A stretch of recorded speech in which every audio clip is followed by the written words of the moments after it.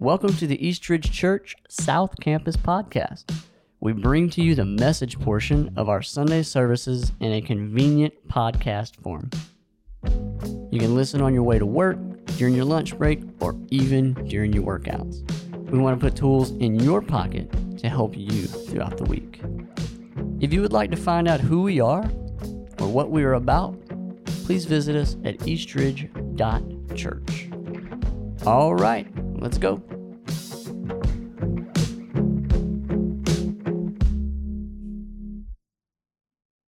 Good morning again. I'm Stephanie, and I'm going to be reading from Revelation 3.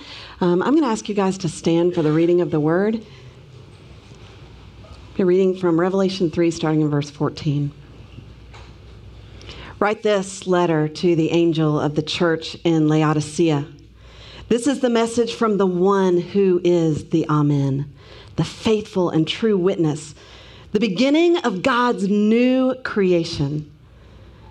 I know all the things you do, that you are neither hot nor cold. I wish that you were one or the other, but since you are like lukewarm water, neither hot nor cold, I will spit you out of my mouth. You say, I'm rich. I have everything I want. I don't need a thing. You don't realize that you are wretched and miserable and poor and blind and naked. So I advise you to buy gold from me, gold that has been purified by fire. Then you will be rich. Also, buy white garments from me so you will not be shamed by your nakedness, and ointment for your eyes so you will be able to see. I correct and discipline everyone I love, so be diligent and turn from your indifference. Look, I stand at the door and knock. If you hear my voice and open the door, I will come in and we will share a meal together as friends. Those who are victorious will sit with me on my throne, just as I was victorious and sat with my Father on his throne. Anyone with ears to hear must listen to the Spirit and understand what he is saying to the churches. You may be seated. Amen. Thank you, Stephanie. Revelation chapter, really part 2. It's not really chapters really 2 and 3. We started this last week, and I introduced this thought that with Revelation, you kind of just set a course and you use a source, and we've done that. And we were saying that there is room for debate and there's room for discussion. And I just want to paint this picture. I won't say this every week, but I want to paint this picture that, we're not saying that you got to believe exactly what we believe and everything. There's some things we do that Jesus is going to win in the end. I hope you believe that and that part. But what happened last week is I got through preaching and I went home to eat lunch, and one of my kids, Micah, my third oldest child, he said, "Hey, I'm glad you said that about there being room for debate and room for discussion." I said, "Okay, yeah, why is that?" He goes, "Because I disagree with a lot what you said yesterday." Today. Anyway, he didn't say a lot, but he said, "I disagree." And here I want to say this. I want to add this. You can disagree with some things. I'm not here to say that I'm the Revelation expert, that we are biblically arrogant, that we know we've uncovered Revelation. We have all the answers here. But there are some things we do have to agree on, and you do have to set a course, and so we're going to set a course. So I'm going to get you caught up if you weren't here last week. Here we go. This letter is written to them for us. This letter can't mean to us what it did not mean to them. Meaning that the letter, we went over this last week, the letter of Revelation is written to the 7 churches. I'm going to cover that in just a second. It's written to the 7 churches. And so it can't mean to us what it did not mean. It was written to them for us, but it wasn't written to us. And so we can't put things out there, meanings, and you can disagree with that. I'm just telling you, that's the course we're taking, and it really is sound, biblical interpretation. That's the way you interpret Scripture. And before we move on with today's message, I want to give you a resource that there's some resources there. You want to write that down. You may want to go like sometime this week and look and see what we're talking about, just some resources and where we're going and where the aim is and everything like that. And we will also have some dive deepers where we do the Q&As on Monday nights at the end of the month, where you can ask questions and there's an exchange there, and that's coming up as well. But I just wanted to go there. So just everybody's caught up. Everybody good? Great. Today, victory and doubt. You ever wondered, or you ever watched something and you were watching something and it seemed like it was going to be victory, and then all of a sudden it was victory and doubt? You ever experience that? And it could be that you had to get somewhere at a certain time. You thought, I'm going to make it, and all of a sudden, boom, red light. I'm not going to make it. Victory and doubt. Or it could be that your favorite team won yesterday. Or your favorite team lost. What's funny about that is that we don't always, but there are times where we'll poll our staffs about the preaching, and one of the staff members, it's anonymous, said that we use too many sports analogies. And I thought, well, how can you do that? There's no such thing as too many sports analogies. And so I started thinking about my analogies, or my illustrations. My illustrations are my mess-ups, food, my kids, or sports. And so we're talking about victory and doubt. I'm going to use two of them at one time. All right? So just cut me some slack. I've been at Easter 20 years. You know all my stories, so when I start, you're going to go, yeah, here we go again. Anyway, when Mitchell, my youngest, was wrestling for the state championship, he had dominated this match. But the other kid was good, and so he was only up by one. But he had controlled the match. He'd done everything. Well, anyway, there's 29 seconds left, and I'm thinking he's going to win. He's going to win. And 29 seconds left, the kid shoots in, and he gets hold of Mitchell's leg. And listen, if you don't know anything about wrestling, when someone gets your leg, that's not a good thing. They got his leg. The kid's got his leg. He's got 29 seconds, and look, for 29 seconds, Mitchell is doing a dance, and that guy's got his leg, and that guy's trying to throw him to the ground. And look, my heart sunk, because in that moment, listen to me, he had dominated the match, but victory was in doubt. It was in doubt. I was about to throw up, y'all.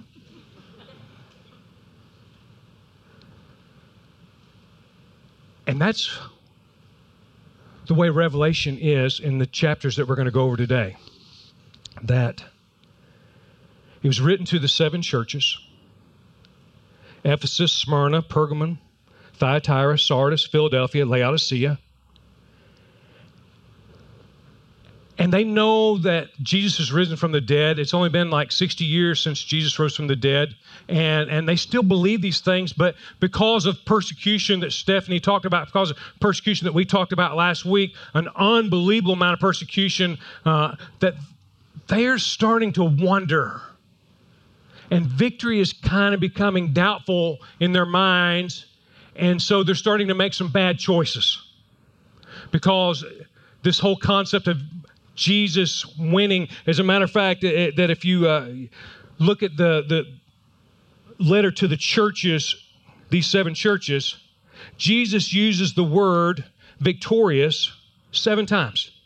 Chapter 2, 7, chapter 2, 11, chapter 2, 17, chapter 2, 26, chapter 3, 5, chapter 3, 12, chapter 3, 21. And the whole concept says if you'll be victorious, or if you'll stay victorious to the end, because they had got to a place in their life where they just really weren't sure. They just really weren't sure. They believed in Jesus, but the whole concept of being victorious was kind of becoming doubtful in that moment, because the enemy had got a hold on them. He'd got a hold on them. In each church, Jesus addresses the hold that the enemy has in their lives. And so the message of the day is, where are you at? Do you live with this state? Man, Jesus is coming back. We're going to be victorious. We're going to win. Are you in this state of, I don't know, I'm kind of ho-hum about the whole thing, and, I'm kind of moving on in my life. And so as we look at the letter to the churches, I'm going to go over 2 churches today, Ephesus and Laodicea. And we're going to see here, what does God want from his church? What does God want from his church? What does God want from us? What does God want from every church? He wants faithfulness to the Word of God. And he wants us to love one another deeply. Faithfulness to the Word of God and love one another deeply. And so today we're going to look at these 2 chapters, 3 schemes that the enemy uses to keep us from these. 3 schemes that the enemy uses to keep us from these. And so we're going to go over that right now, but I'm going to pray for us. God, speak to us in the next few minutes.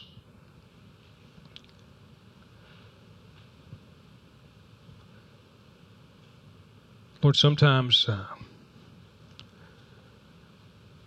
we can go days or weeks or months or years and never really think about you coming back. We can just kind of move on with our lives and doing our thing, and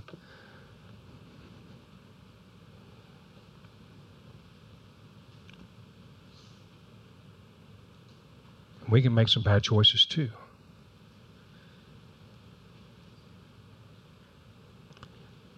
So, Lord, for the next few minutes, dial us in. In the name of Jesus we pray. Amen. 3 schemes that the enemy uses to keep us from being faithful to the Word of God and loving one another. First is this, is that we're theologically thick but thin on love. Theologically thick but thin on love. Christianity is boiled down to what you know and what you do, and both are super important. And what we know is we know that Jesus is who he says he was. He's the Son of God. We know that. We live that. And what we do is we love. We love. And we'll see right here that Jesus is talking to one of the church in Ephesus, and he just jumps on this whole thing right here in this scripture right here. He says, I know the things you do. I've seen your hard work and your patient endurance.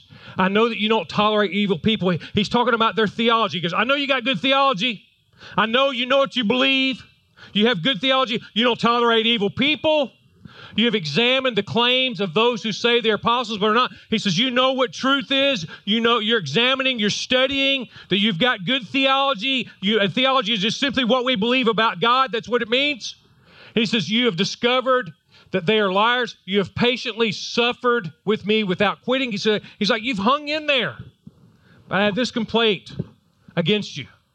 You don't love me or each other as you did at first. You don't love me or each other as you did at first. Look how far you have fallen. Turn back to me and do the works you did at first. If you don't repent, I will come and remove your lampstand from its place among the churches.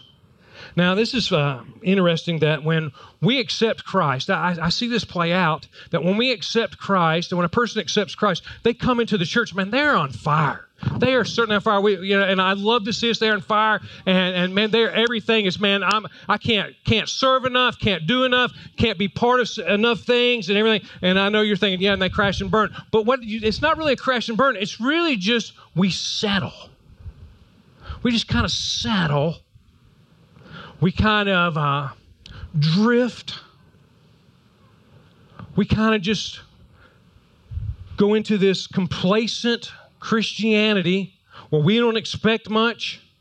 We're saved. We know what we believe. We go to church. But there's really not a whole lot going on there. And Jesus addresses the church in Ephesus. He says, you have lost your first love. Now, do you remember when you first got in love with somebody?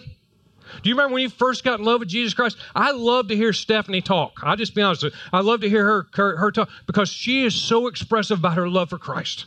As a matter of fact, we do a dress rehearsal. We go over the service every Sunday, and she was going into communion time. She got choked up today speaking about Christ during the dress rehearsal. Well, guess what? I got choked up because she got choked up. Because we see the passion and something, and sometimes, man, our passion just wanes. So I'm going to ask you a couple questions. Have you lost your first love? See, when you follow Christ, you should love Jesus more now than you did when you got saved. Just like if you're married, you ought to love your spouse more. I know we're getting personal here, aren't we? This is where you can elbow, you know. You're supposed to love them more now than when you first got married.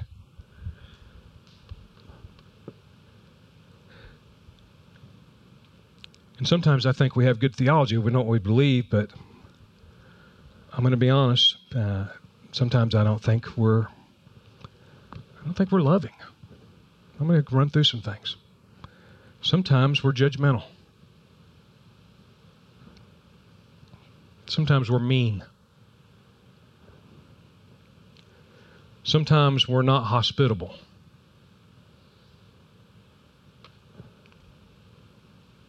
Sometimes we complain. A lot of times we're the opposite of love. We're just the opposite.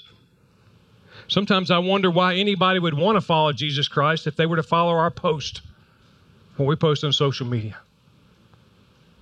Why would somebody want to follow somebody that complains all the time? And look, if you want to get a follow on social media, start complaining, because people they're ready to jump in. Because that's what we do. Yeah.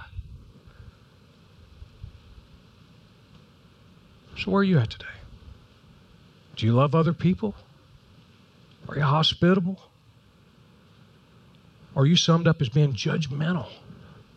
Because Jesus says that we're to love Him and to love other people the way we did it first. It ought to be more, but it shouldn't be a drift down. The second scheme the enemy has is this. I'm going to spend some more time on this one. Is that we are spiritually aware, but indifferent. We are spiritually aware, but indifferent. And the word indifferent just simply means that we don't care anymore. We don't care. We're indifferent. Man, might go today, might not, might serve, might not, might help out with trunk or treating, might not, see what's going on in my life, and see what time the Falcons playing that day and everything like that. And if it all lines up, I might. And I know there's all real personal things, but we can get there in a hurry. A while back, I approached a couple who was a part of our church. And this is the hard part of my job, is there was a sin issue. And so I had to talk to them. And that usually, honestly, doesn't go over very well. But my job is not to judge people. My job is to tell people the truth. And I hope that you feel comfortable you can do that with me. And as I was talking to them about the sin issue, they said something that stunned me. They said, yeah, we knew it was, they didn't say it was wrong. They said, yeah, we knew how you felt about it. And so we didn't tell you. That's what it is to be indifferent. When you have areas in your life that you're hiding from people, that's what it is to be. I'm aware, but man, I'm spiritually aware. I know this is wrong, and I'm spiritually aware. I know what's going on, but I'm indifferent. And we get this whole letter right here to the church at Laodicea. And here's the funny thing about the church at Laodicea. There's a lot of names for churches. I've never seen anyone named Laodicea. Have y'all? This is the church nobody wants to be. But this is the church, when I say that you and I don't want to be. I don't want any part of this. And so we see this church that is aware of what's going on, but man, they're just indifferent. They don't care. Then I witnessed in heaven another significant event. I saw a large red dragon, and this is going back to last week, just to talk about what's going on behind the scenes. What's going on behind the scenes in Revelation? I saw a large red dragon with 7 heads and 10 horns and 7 crowns on its head. His tail swept away 1/3 of the stars in the sky. We went over this last week, that there's this battle going on, that it's raging behind the scenes. 1/3 of the stars of the sky had fallen onto the earth. And he stood in front of the woman as she's about to give birth, talking about when Jesus was about to give birth, that the enemy, the dragon, was ready to devour the baby as soon as born, that there's this galactic battle that's been going on. But you and I can become indifferent. That we're just thinking about, when's this going to be over? Because we got to go to lunch and we got to beat the Baptist El Charro.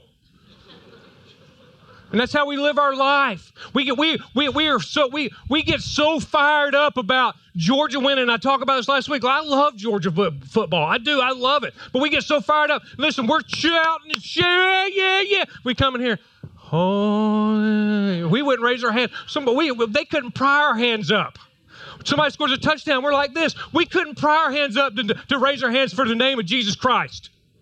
Couldn't pry. We're indifferent. We go, Gary, that's a personal thing. I know it's personal, but I know the scripture says, raise your hands to the Lord, lift your hands up. That's what it says. That, man, my greatest praise ought to go to him. My greatest praise, and you hear me say it, that if I'm going to shout for my kids when they're doing sports, and I'm going to act like a fool, and I will, this is my pose, man, when my kids do well. Yes. I'm the dad you hate. You know what I'm saying? I'm like, yeah, I'm not in their face, but yes. But guess what my pose is for Jesus Christ? Yes. Yes. Not indifference, but passion. Not indifference, but I'm going to be passionate about what the Lord's doing and what he's doing in my life. And he dresses the church at Laodicea, if we get the next scripture. He says, I know the things that you do, that you are neither hot or cold. Now, we've heard this. You want to talk about, this is a scary verse in Revelation. This has nothing to do with the dragon. This has nothing to do with the Antichrist. This has to do with you and I. He says, you are neither hot nor cold. I wish you were one or the other. But since you're lukewarm water, neither hot or cold, I will spit you out of my mouth. Now, that seems hardcore, doesn't it? That's not the sweet baby Jesus I know. And Jesus is playing on some geographic things going on here. Laodicea was in the middle. You had Hierapolis and Colossae that were on the right and the left. Hierapolis had the warm springs that they were known for. Colossae had the cool water that they were known for. Laodicea had aqueducts where they got water brought to them, but it wasn't hot or cold, it was lukewarm, and it was dirty. And Jesus is telling the church at Laodicea that your faith is as bad as your water. That it's not hot, it's not cold, and it's dirty. And he says, just like you spit that water over your mouth, I'll spit you out of my mouth. Because you're indifferent. Now, it's easy to get indifferent. It's really easy to get there. Sin, busyness, priorities, selfishness, all these things can lead to us being indifferent. He goes on to say, you say, I am rich, I have everything I want. To me, this makes us more indifferent than anything else. Self-sufficiency. I don't need Jesus. I got a nice house, got a nice car, got a nice family. I'm good. And that starts the drift. That starts the settling in. That starts the complacency. And you don't realize that you are wretched, miserable, and poor, and blind, and naked. Now, I know these are hard words. But, Jesus doesn't pull any punches. He's just saying, hey, you're in way worse shape than what you think you are. And as a pastor, you'll hear me say this over and over again because I feel like this is a pattern that we fall into, and I'm going to say it. We come to church for a while, and we start to think that we're good. That we're good. You're not good. I'm not good. We're not. Jesus didn't save any of us because we were good. He saved us because we were wretched and in need of salvation. And Jesus is reminding the church at Laodicea here. And then finally says, so I advise you to buy gold from me, gold that has been purified by fire. Then you will be rich. He says, you need me. Come to me. That's what he said. Come to me. You need me. And also buy white garments from me so that you will not be shamed by your nakedness. An ointment for your eyes. Laodicea was known to have this salve for the eyes. And so Jesus is playing on that as well so that you'll be able to see. I correct and discipline everyone I love. So be diligent and listen to this and turn from your indifference. So where are you at today? I know it's harsh. It's harsh. Every letter to each one of these churches has a warning.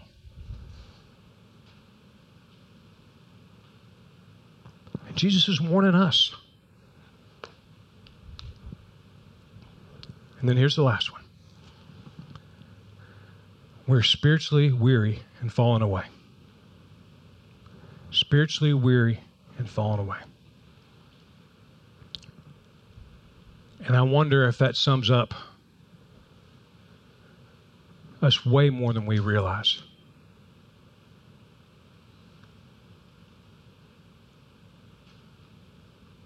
So we're just weary. I'm tired of this. Don't know if I'm going to do it anymore. Ready to throw in the towel.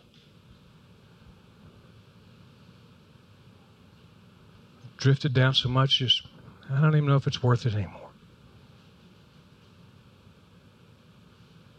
There's a documentary about Navy SEALs where they're put through so much physical, mental, and emotional strain that this is a constant of whether they can make it or not. They go days without sleep. They're thrown in the water for hours, sometimes days. And in front of them is a bell. And they're told by their leader, who is one job is to try to get them to quit, because far better for them to quit during training than to get out in the field and quit. And so he's constantly saying, hey, all you got to do is ring the bell. You can go back to sleep. All you got to do is ring the bell. We got hot meals for you. All you got to do is ring the bell. And a lot do. And I wonder if that's where you're at today. That you see the bell of comfort.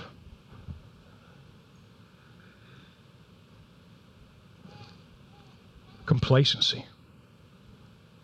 Self-preservation, self-sufficiency. And you're like, man, I'm ready just to ring that bell. Let me show you the scripture right here. Jesus says, look, I stand at the door and knock. Jesus is knocking. He's knocking.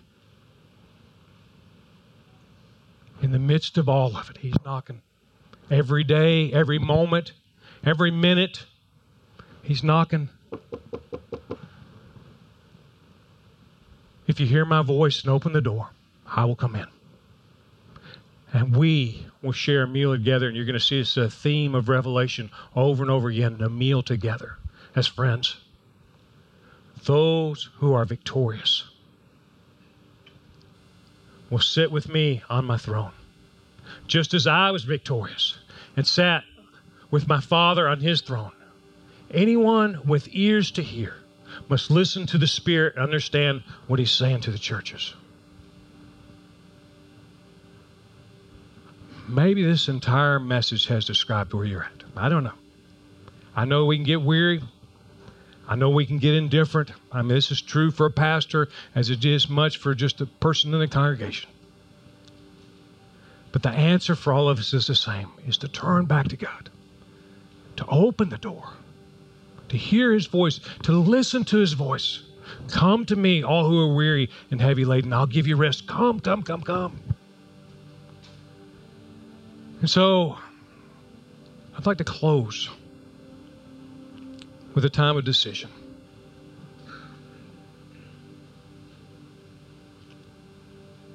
Maybe today you're weary. Maybe today you're indifferent. Maybe if you're honest with yourself, you can say, I've drifted. I've become complacent. I used to expect the Lord to do things, and I'm not even looking for him anymore. The answer is simple, so simple. Open the door. Turn back to him. Do the things that you were doing at first. Go back to your first love.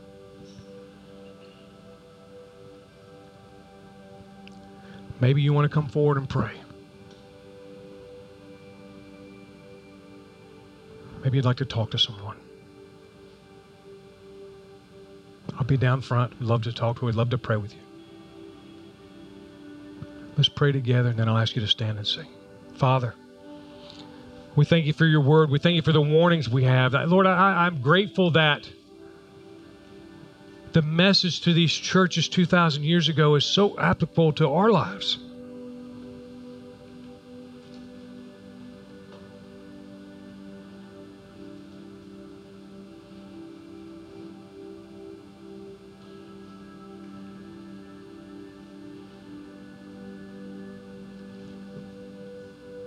Father, I pray that we would see today that in you, with you, through you, we are victorious. That we need you. Lord, I pray for the person here today that's weary. For whatever reason. I pray for the person who is indifferent.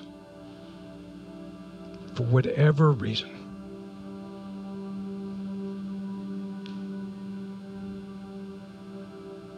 That we would turn back to you.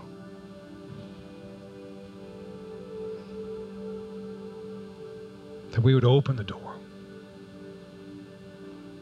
hearing the call of your voice. In Jesus' name, amen. Would you stand? If you have a decision to make, would you come?